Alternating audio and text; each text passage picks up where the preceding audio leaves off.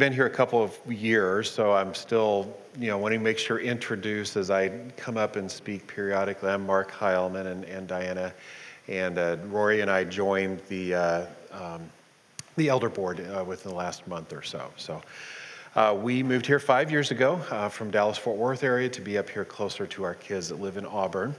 And then my role, work outside of here in our neighborhood, is I work as outreach manager for the city of Bellevue. So we're going to talk about that just a little bit. So the passage that Rory shared this morning, we're going to mention here in a few minutes. But Ben has a number of times along the way over the last couple of years that we've been here, has talked about the difference of doing things for God or doing things with God. And that has been a very great reminder and change for me, that we kind of grow up. I think our initial desire is to do things for ourselves, and then we kind of grow into maybe we'll do things for other people, and then we do things for God as maybe kind of a transactional sort of give and take sort of thing. But there's something very different about being with God and then doing what he prompts us to do. And not just deciding to do something and asking God to be with it, but being with God and out of that relationship, deciding and sensing what he wants us to do. And that's difficult for me. I probably don't look like a stubborn person, but I am. I kind of like my ideas the best. I'm not looking at my wife right now to see what expression is on her face. But I am somebody that likes to do things my way, and I am ever so joyful when God likes me to do things the way that I'm already doing them. But when it's generated from knowing God and responding to who he is and what he would have me to do now, that's really being with God. And that's a difficult discipline for me. So today we're looking at a couple or three passages, and then we're going to kind of talk some specifics of some application ideas. So today we're talking about in our neighborhood with God. A couple months back when I spoke, talked about at work with God. And what does that mean to work with our coworkers, to do our job, to learn at our job, to be productive in a way that comes out of our relationship with God. So first, I want to look at Mark 12, 28 to 31. Ben and Lauren and I kind of went through this passage several months back, but we're going to do a little bit more practical dive in this passage and kind of some others that go along with it.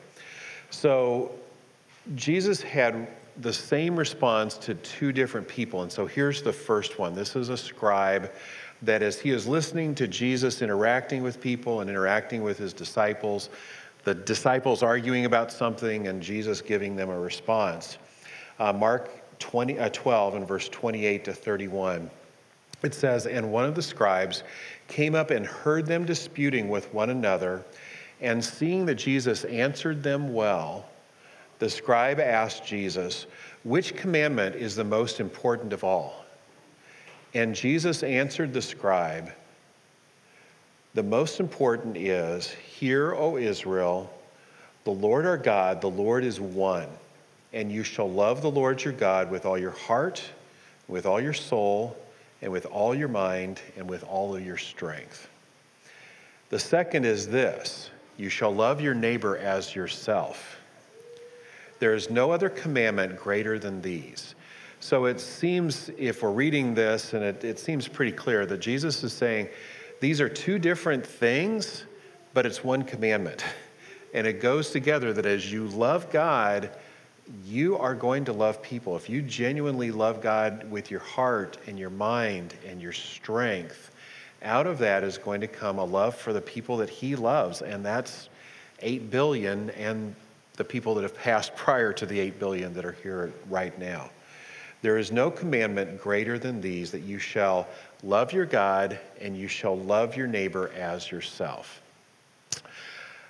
I think for most of us, that's not an unfamiliar passage or an unfamiliar phrase. Yes, that's what Christians are supposed to do. You're supposed to love God and you're supposed to love your neighbor. The whole idea that we love our neighbor, we're not going to go on to the next passage too quickly, because that phrase, love your neighbor, we're going to parse out a little bit, but I want you to just kind of think about that a little bit, that Jesus doesn't say, and this is part of loving our neighbor, but Jesus doesn't say, I want you to notice your neighbors, or I want you to acknowledge your neighbors, or I want you to be kind to your neighbors, or I want you to care for them.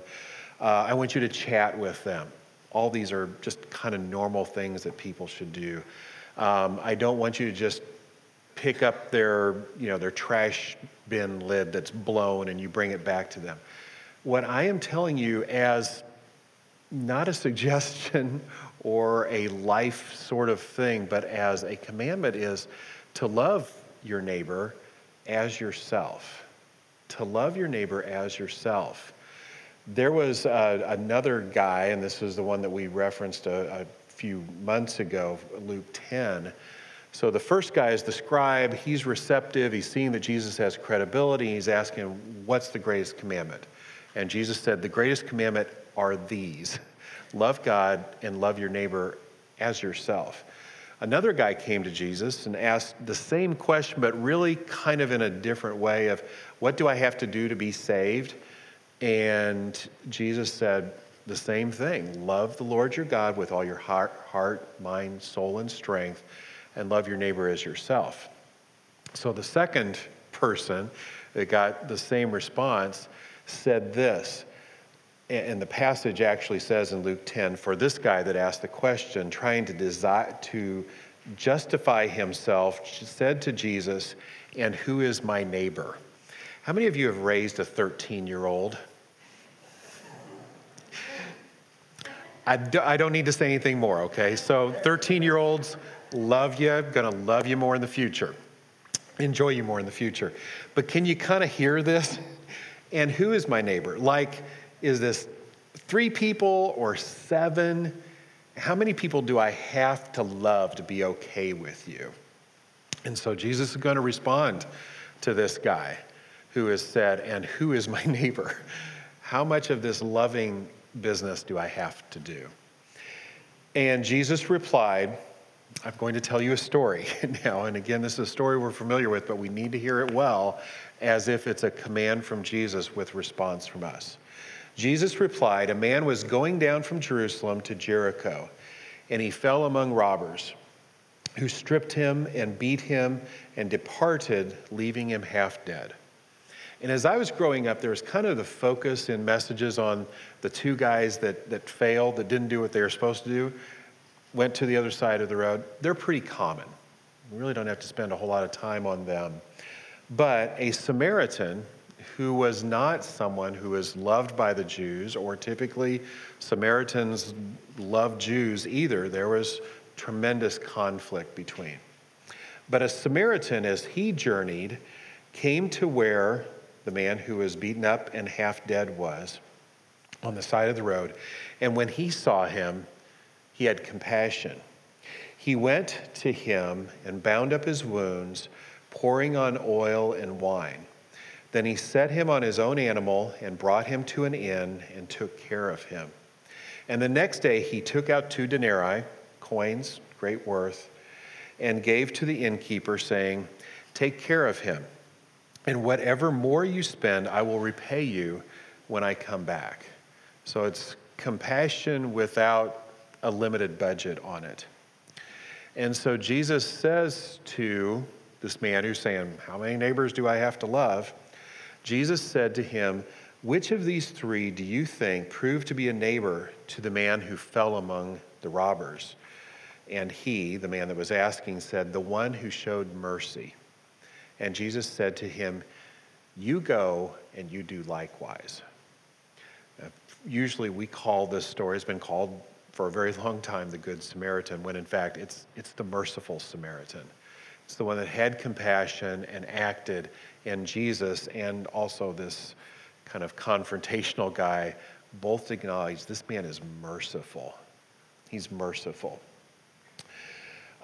So today I'm going to kind of merge what I get to do in my life and work, and then volunteering, and then kind of talking with you as friends. One of the things that I really love that I get to learn in my role in learning about Bellevue and learning a lot about our needs, about our community. A lot of what our responsibility is, there are 40% of people in Bellevue, and it's comparable on all of these sides, 40% of people in Bellevue were born outside of the U.S.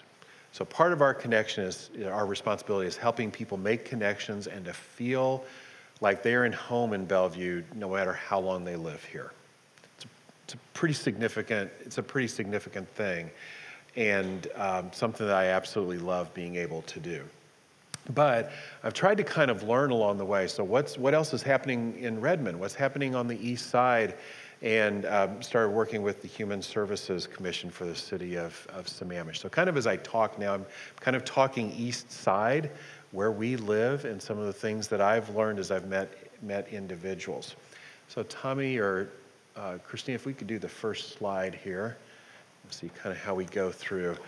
One of the things that I've absolutely loved over the last year or so is I've started watching for when there is a new pastor in Bellevue, and I will reach out to them and just say, hey, I would love to do a driving tour with you around the city of Bellevue.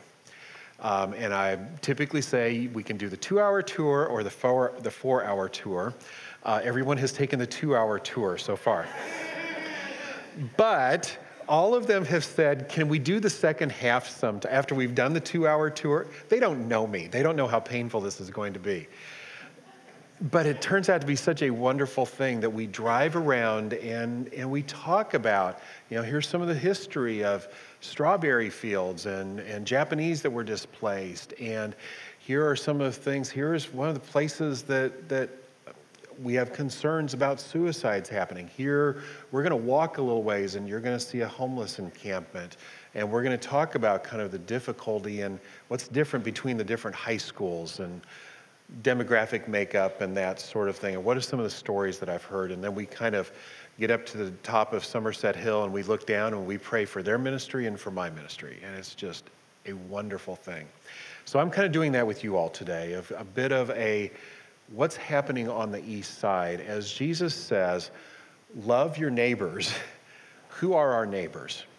One of the things to remember with the merciful Samaritan was the neighbor that he was compassionate and then merciful to didn't live next door to him. He was somebody that he met as he was just going about his business.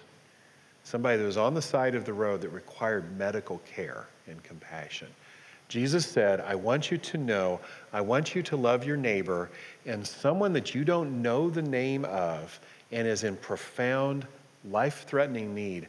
Up to that level, that person is your neighbor. So that's kind of why we're kind of talking about what's happening on the east side. So this is something that you can find. Prefer you not Google it right now, but if you need to, if you're a little distracted, you can. But I'll have this at the end. You can look this up. It's like a 50-page report. Most cities have these to get funding, federal funding, state funding, and stuff. So they will do an annual, here's where we spent our money on human services, or they'll do it every other year. And what I like about Redmond, part of the reason we're going to reference Redmond, is they do surveys with a statistically valid survey with residents, and then they sit down and do interviews with them, as many people are willing to. So we're going to see a little bit from that. So you can look this up. It's like a 50-page report. These are our neighbors. So we're talking about this on Sunday morning, and there's some really interesting things that the city of Redmond was willing to ask the residents. So next slide, please. So you can kind of see a little bit of things that they report here on things that we have done in the last year. And I kind of highlighted there some things that would be good for you to notice. Emergency financial help to more than 180 families. So let's say that's 350 people. Improved mental health for more than 6,500 residents. So mental health issues, I think Redmond's about 80,000 people. So about 8% of people. City of Redmond committed funds to, we see at least 8% of our community is in profound need of mental health assistance. And then 3,000 nights of shelter provided to unhoused individuals. This is Redmond. 3,000 nights of shelter for unhoused individuals. Next slide, please. So here are some of the things that the company that did the survey for the city of Redmond found. And I first love the question that that they asked, what do you think needs to happen to make Redmond a better place to live, work, play, worship, and gather? It's just interesting to me. I don't know if City of Redmond particularly wanted that in there, if that was the survey company, but the answers that we're getting, people have heard the word worship and gather. What do you need? What would make our community better? And here are some of the things that the City of Redmond found. Redmond community members are eager to find solutions to their feelings of isolation, mental health issues, and to access basic services. People shared that having places to gather, easier access to services, activities, and to build community would make Redmond a stronger community. Next slide, please. We've got 3 of these here. I really want you to hear what folks have said. Again, what do you think needs to happen to make Redmond a better place to live, work, play, worship, and gather? Many service providers, so these would be folks that work with kids, just all sorts of service providers, working with families that are in challenge, seniors that need food, kind of that whole range of services. So many of those service providers, and many of them are really struggling right now to be able to provide salaries and funding for their staff. I mean, lots of agencies have lost folks that just like, I can no longer drive from Maple Valley and work here in Redmond. But those service providers have mentioned that there's a diminishing sense of empathy and belonging. So this is what the community is saying to the city, and I would say most importantly saying to Christians. We're not seeing on our community we're not seeing people that are empathetic, and we are feeling a sense of loss of belonging. We're missing empathy and we're missing belonging. Responses from the community questionnaire show that young people ages 12 to 24 feel their highest need is for mental health services and for counseling. I think most of us would say we see how that can be true and is important. Next slide, the 3rd one. So this was the summary. There are 2 Redmonds. One is visible and celebrated, where community members live in abundance. And that's most or all of us. We live in abundance. We have choices. We're not stressed by the next meal. But there are also folks that are hidden and stigmatized, where community members struggle to make ends meet and access the resources that they need. Kathy's going to talk in a few minutes, but we saw that as we did Friday night food trucks for, was it 1 year? I've lost track now. It was 1 year. Well, we did Friday night food trucks and had between 120 and 160 people that would come for a free meal and would visit. And some folks would stay for quite a while. Redmond community members feel isolated and are disconnected. They desire genuine connection with the rest of the community.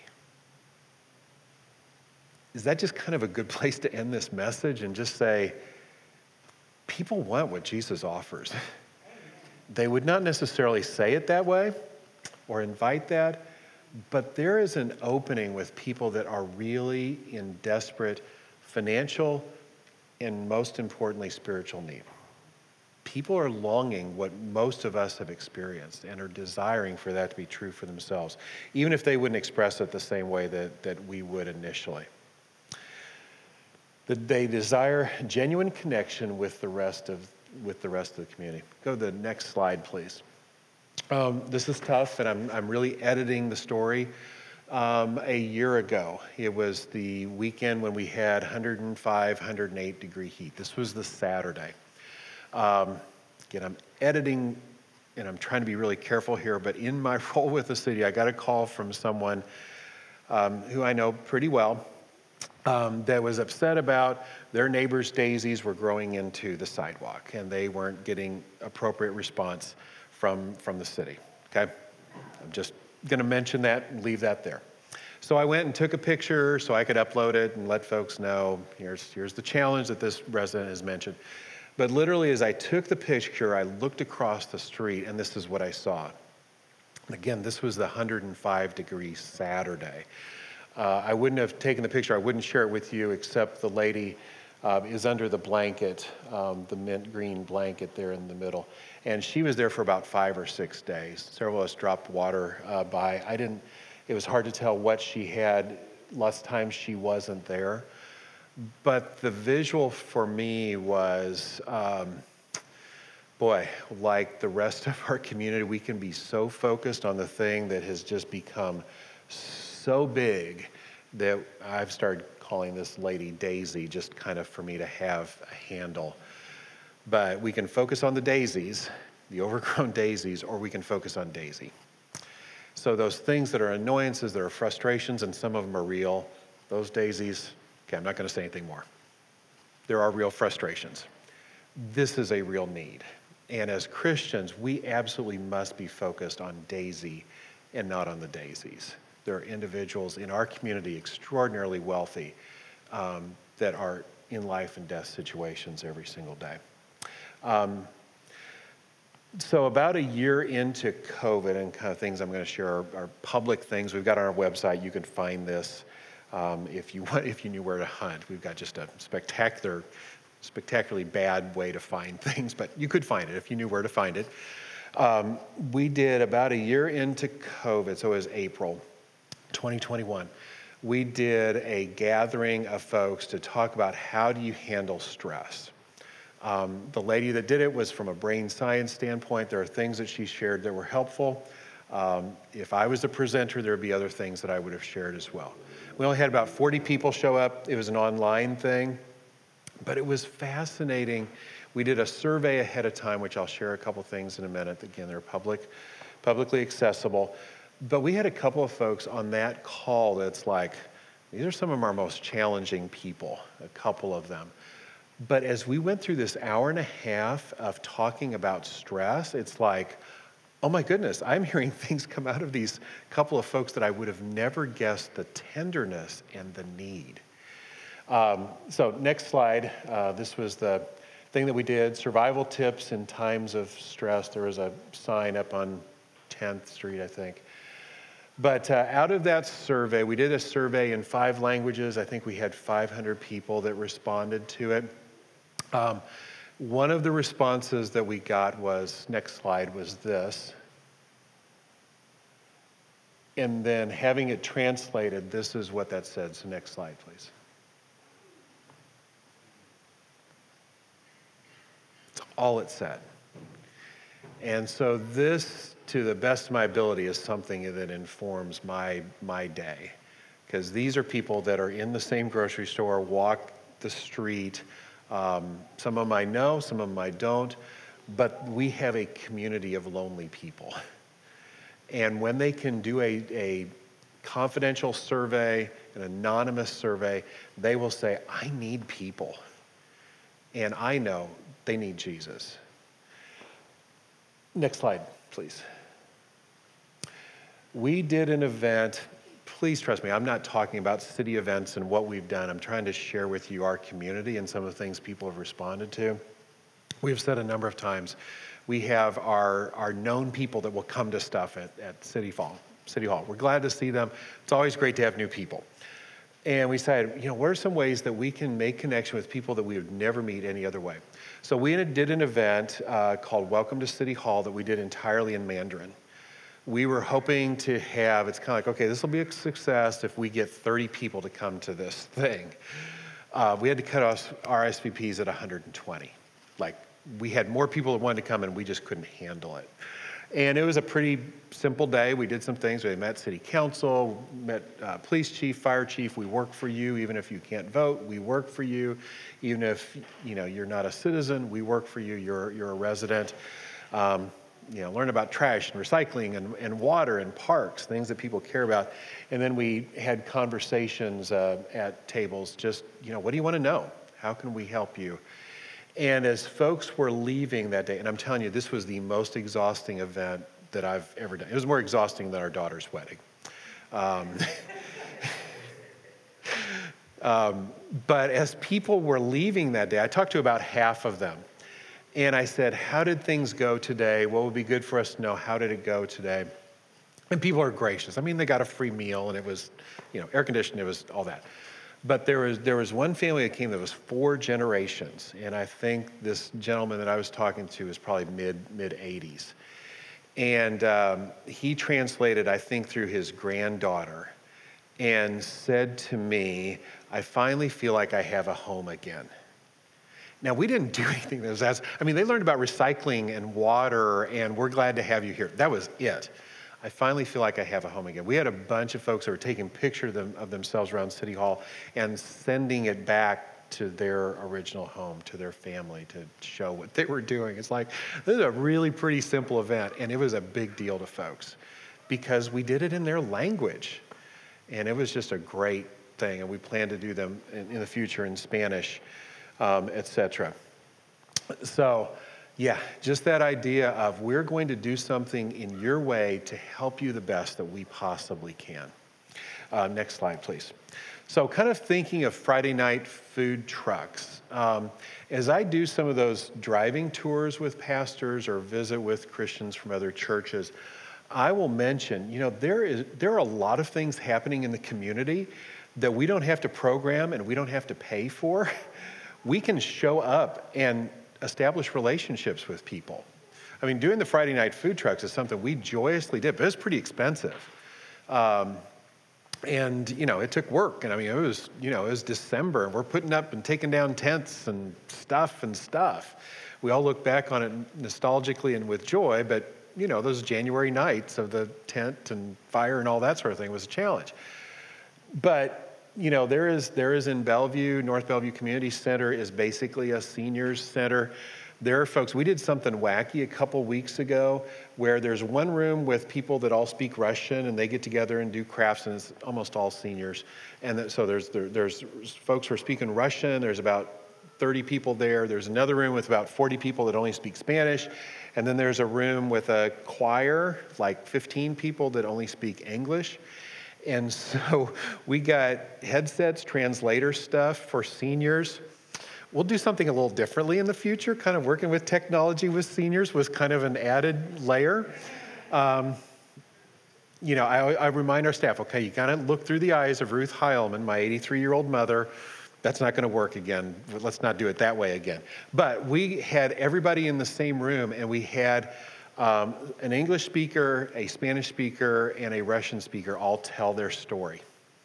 And it's just interesting the things that they would share. And it was chaotic. It was goofy. We will never do it that way again. But, okay, so if I could, it's not public, but I tell you what, an older Russian guy that's slightly upset sounds really mad when he's speaking Russian. It's like, oh, we're gonna listen to this guy here. But we learned something. So it's kind of this chaotic sort of thing of 3 different languages and stuff. But when the lady from Cuba talked about coming to the U.S., 10 years ago, and then that she has adult twins, and one of them has passed away at age 40, it's like all of this kind of goofy cacophony, like as people are hearing this in their language, it felt different, and it was quiet. Because you've got all of these older people that are hearing this lady from Cuba, her child died. So there's kind of that connection sort of thing that we're kind of experimenting with and figuring out how do we help people to feel at home. And from my perspective, I'm doing my job. I'm doing what the taxpayers pay me for, but I am learning things and trying to show grace, and just being a representative of Jesus as I'm talking with the English speakers was my group. But City of Redmond is, and we're helping to pay for this, is doing a senior and community center. They will start doing programming when that thing is built.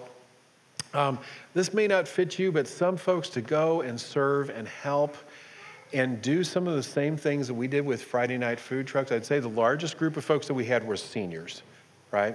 The single largest group. Some of them will be at the senior center when this thing opens. So there's opportunity to do that in the community. And again, as I tell pastors, you can't be dependent on people coming into your building on Sunday morning at 10 o'clock.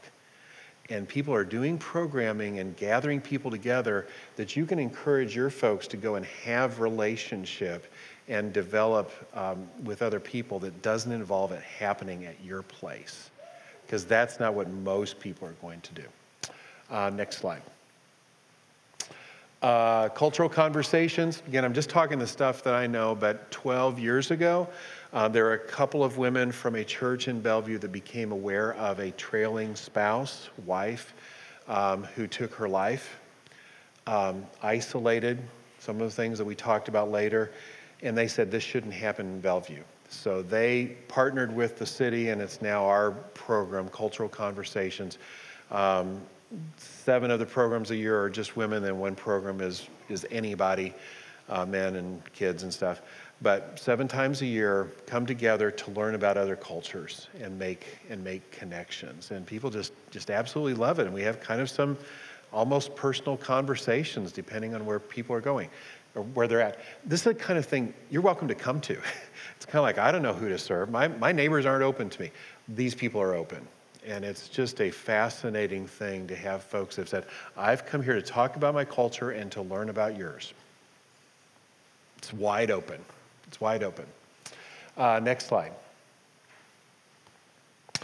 Every year in the fall, in September, the cities on the east side participate in Welcoming Week. And it's basically focused on how do we learn about and welcome our neighbors who are immigrants and refugees. I've gone to a number of things along the way. Some of it has stretched me. I mean, some of my, political stuff and all of that sort of stuff, it's like, well, how do I process this? But to go as a learner and a listener, it's kind of like, okay, this is where my neighbors are. This is what my neighbors believe. This is what they need. This is how I love my neighbors, is to give value to where they are right now and to learn what they're struggling with. Any number of things like this. And then last slide, or maybe the next slide. Yep. So just kind of keeping in mind, we're going to kind of narrow in a little bit. Used to be, didn't have any idea what your neighbors were thinking or what they were worried or stressed or angry about. Well, now we know. We know what people are ticked off about. We know what to pray for. As you see things, whatever social media you're on or whatever news you watch or whatever, things that people are upset about is our entry to know what their need is. What people are goofy about tells us how to pray for them. And some of them, all of you have had this experience, people that you've been close to that are now like, what? This is now their beliefs. I never knew that.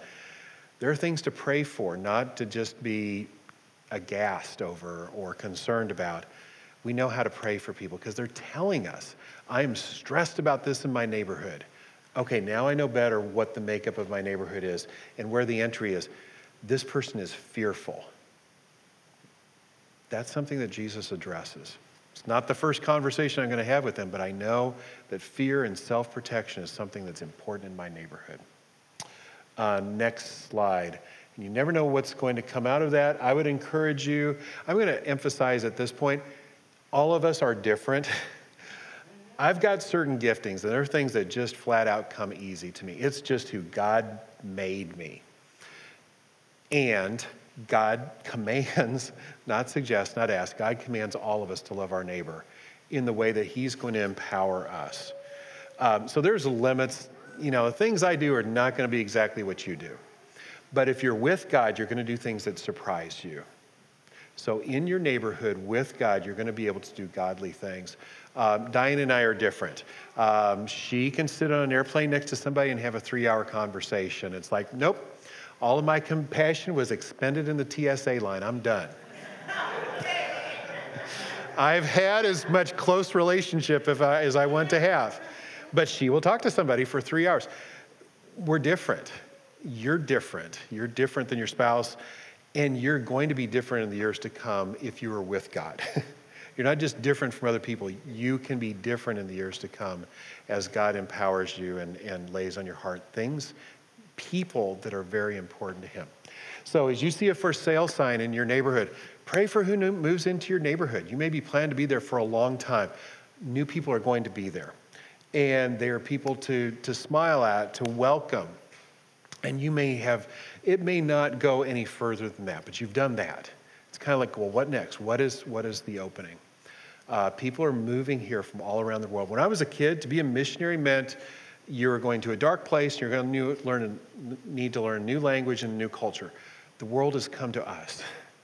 And by and large, they've learned our language, and they at least know and have chosen our culture. They're here because they want to be here. And we have the opportunity to be friends, lead to neighbors, and see what God would have us to do in loving and serving them. On the right, things in your neighborhood. So like in your neighborhood. You may not be the person that's going to do a neighborhood block party. That's part of what my group does, is we coach people on how to do a neighborhood block party. It's fascinating that everybody that thinks about doing a neighborhood block party, no matter how bold or whatever they are that they come with, they're all nervous that nobody's going to show up. So I would just say, if you're not the planner of a neighborhood block party, just go. Go for 10 minutes. Or if you can't handle that many people, go half an hour early and help set up chairs. Or if you can't go, it's like, I just can't go, send a note and thank people for doing it. We would be their butt. But somebody that's taking an initiative in your neighborhood, respond to that, whatever it may be. So kind of thinking of our neighborhood, I have tried to kind of put myself in the position of other people and kind of understand as they come here, what does that feel like? A couple of weeks ago, I was with our son in France and had a couple or 3 days where he was working, so I was kind of doing my own thing, and I just kind of had on my heart, you know what, I want to walk around as if I had to live here, and I had to come by myself, and this is my only option. What would it be like to live in another country that was like, it's this or I don't survive. This is where I go. It's so different to visit a place for a week and a half and be fascinated with the quirks and the food and all of that sort of thing. All those wasted consonants that the French have. But it's like, well, what would I do if I had to live here where I wasn't just visiting for a week and a half, but this is where I'm going to live the rest of my life because I have to.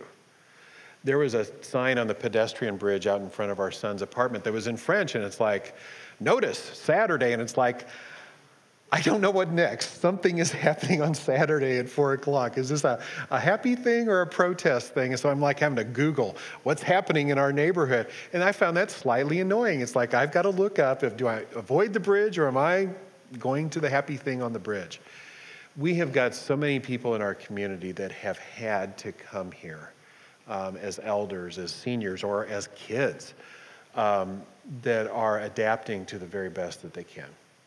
You see them in the grocery store. I see folks walking on 228th that's like, wow, that person grew up walking in another hemisphere and they're walking here for exercise in clothes that I would not be able to pull off as well as they do. But they have come here for a reason. Maybe they're happy about it, maybe not.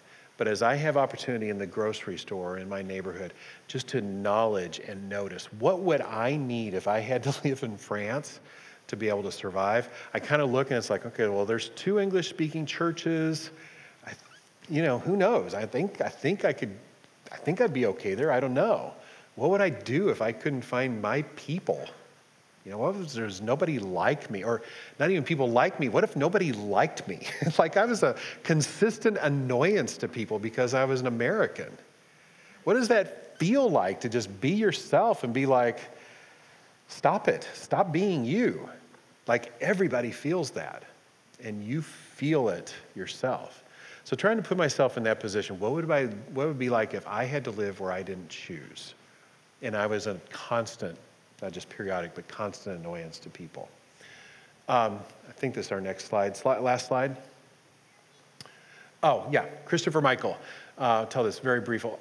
First year we were here, I rode the bus back and forth from our home because I could. I met Christopher Michael on the bus.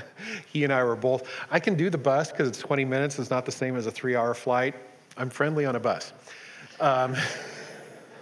So Christopher Michael and I met each other, and I think we rode the same bus for 6 or 8 months or something like that, and learned a little bit of his story. He ended up speaking 3 years ago at Cultural Conversations and sharing his story of growing up at Garfield High School. And just that opportunity to say, your story is interesting. Come and share it. Be one of our speakers. I won't share what she said, but his mom is standing next to him. And just her gratitude of her son's journey and travel and story being valuable to other people, and that her son was at this stage was a great joy to her. I don't know her name, but I think it was mostly for her. I don't think it was mostly for Christopher Michael. It was for her. It turned out okay. here's my son. He's done well. So I don't know, kind of where you're going to be this week, where you're going to drive, where you're going to walk, what grocery store you're going to be in. As a kid, I thought when I heard the story of the Good Samaritan, it's like, yes, if our neighbor, Mrs. Winkler, was in the middle of the road, we didn't even have 911 at that point. I would dial the 7 digits to get the volunteer firefighters, rescue people there. It's not just that. It's not just Mrs. Winkler. It's not just Mr. Bachman up the hill. Jesus said, the people that you don't know, people that everyone would assume that you are distant from, don't understand, have animosity to, that person is your neighbor. Up to the point of doing personal care for them and trusting that whatever they spend while you're gone, you're going to pay for. Up to that level, that's how you love your neighbor. I'll leave with the final slide here if you want to look this up. Kathy, I'm going to have you come up and talk about just how does loving your neighbor with God, how has that affected you over the last period of time? So, Kathy. Mark asked if I would share a little bit about how God has spoken to me through serving others and what were the challenges maybe of serving others, particularly those people that I don't know. And I must admit that God has grown my faith a lot over the years through serving others, but probably never as much as when serving people I didn't know, or sadly, I didn't choose to know. But most recently, while getting to know people I didn't know before, God has deepened my awareness of the truth that every human being is created in His image. Every single person is loved by Him, has worth and value, deserving of His grace and His mercy, and deserving of being loved. So I asked myself, if I am truly living as the image of God, am I really seeing others as God sees them? So I asked God, can you show me? Most of us are fairly familiar with the words comfort zone. And I know that I find life much more comfortable when I'm living within my selected comfort zone. Not only the things I choose to do or the places I want to go, but the zone also is including those relationships that I will choose because I'm comfortable with them. But most likely, if I were to look a little deeper into creating a comfort zone, it probably has something to do with controlling my fears, but that's another topic. I'm not one of those people that will sit and talk to my neighbor on the airplane very easily. But a couple of years ago, after my husband Greg died and my grieving body was attempting to make sense of life without Greg, God called me to step way out of my comfort zone. He said, read the book of Luke. Don't just study it, but be in it. And I felt as if I was with Jesus. I made a long, long list of the people Jesus encountered. And then God spoke again, and He said, you, go be with those people. Now, I've never found it comfortable to walk up to someone I didn't know and introduce myself or start a conversation. But of course, God knew that, so that's where He led me. I joined Stephanie and Josh on the Mercy team. And God did begin to bring many opportunities to be with people that I didn't know. Stephanie introduced me to people that were quite unlike myself, yet like me. People with life circumstances very different than mine, but people with needs just like me. God would say, see that person over there? Go introduce yourself and say hi. And I would say, what? Or He would say, see that person over there? They have a story to tell. Go listen. Or, that new neighbor in your neighborhood? Invite them over for coffee. Go say hi. And so it began. God did open my eyes and my ears and my heart to see the people in my neighborhood with His eyes and heart. He also helped me to see them as created in his image. And then he grew my desire to be in relationships with them. Yes, as part of mercy, we do strive to meet the needs of others that have compromised life circumstances. But more and more, in that position that I was in, but more and more, God spoke into me the desire to get to know these people, to be with them with God, to be the love of God. But it's still hard, though. I do have a difficult time, and it's awkward at times to be the initiator of the conversations or to even pick up my phone and make a call. So I pray, God, please help me, push me, be my motivator. And it has also become challenging once in a while to be patient with others that I meet, especially in circumstances that involve working with systems and processes that we need to be a part of to help improve their quality of lives. So at this time, I will pray, God grant me patience. And I also, like you were saying, Mark, about your ways versus God's ways, well, I also have to step back at times and sort of let go when serving others, that because I want to serve them in the ways that I think are best, that I think are right for them. But God does know otherwise. So in these situations, I constantly have to pray, God, keep me humble. Mercy begins with humility. My pride will get in the way of your mercy.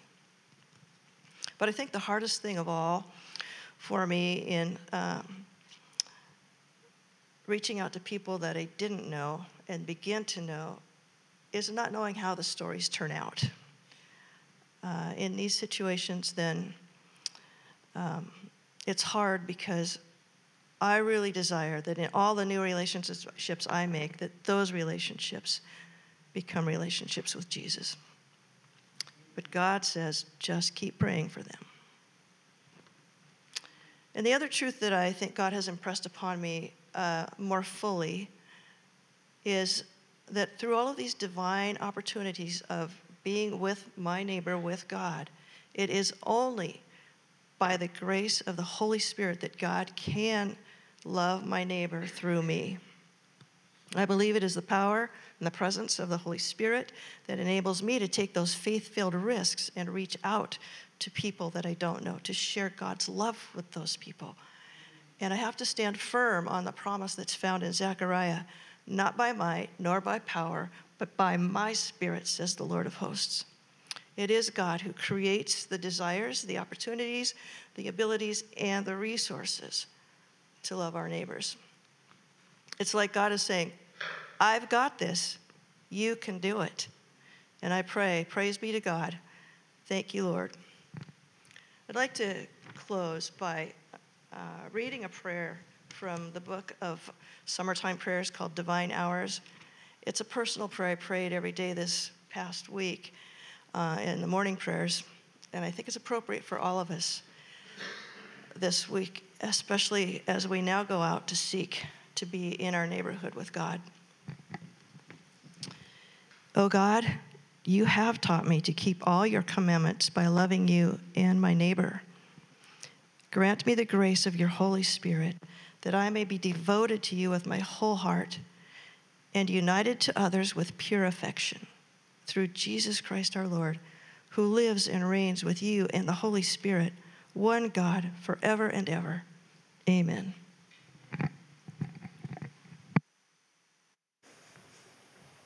Thank you very much, Kathy. We're going to complete with the passage that Rory read at the beginning of the service from Galatians 5, 13 to 16. Paul says, "For you were called to freedom. Only do not use your freedom as an opportunity for the flesh, but in contrast, through love, serve one another. For the whole law is fulfilled in one word: you shall love your neighbor as yourself. But if you bite and devour one another, watch out that you are not consumed by one another. But I say, walk by the Spirit, walk with God, walk by the Spirit, and you will not gratify the desires of the flesh." So the contrast is the desires of the flesh are walking with the Spirit, walking with God, and loving my neighbors. Loving my neighbor, loving my neighbors. That when we walk with him, things will happen that we would never anticipate, because it's not because of our power. I'll mention one last thing, and then we'll close for the day.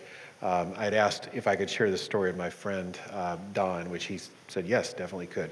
So my friend Don is probably my most introverted friend. He would say he's antisocial. He says that just to kind of keep people a little bit of a distance.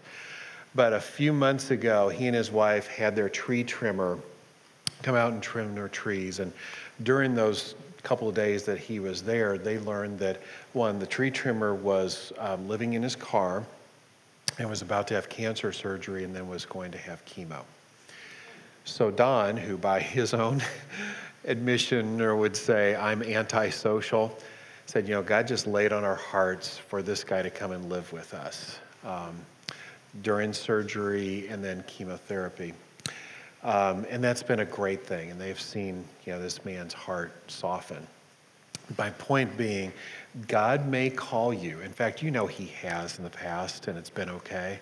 God's called you to do things that you would never guess that you would do. But if we're doing it with him, it will be a good thing. I also want to emphasize as well, as we minister to our neighbors, they're ministering to us as well. It's not that we've got all of the answers. There are other Christians in our neighborhood. There are other people that don't know Christ that we can learn from.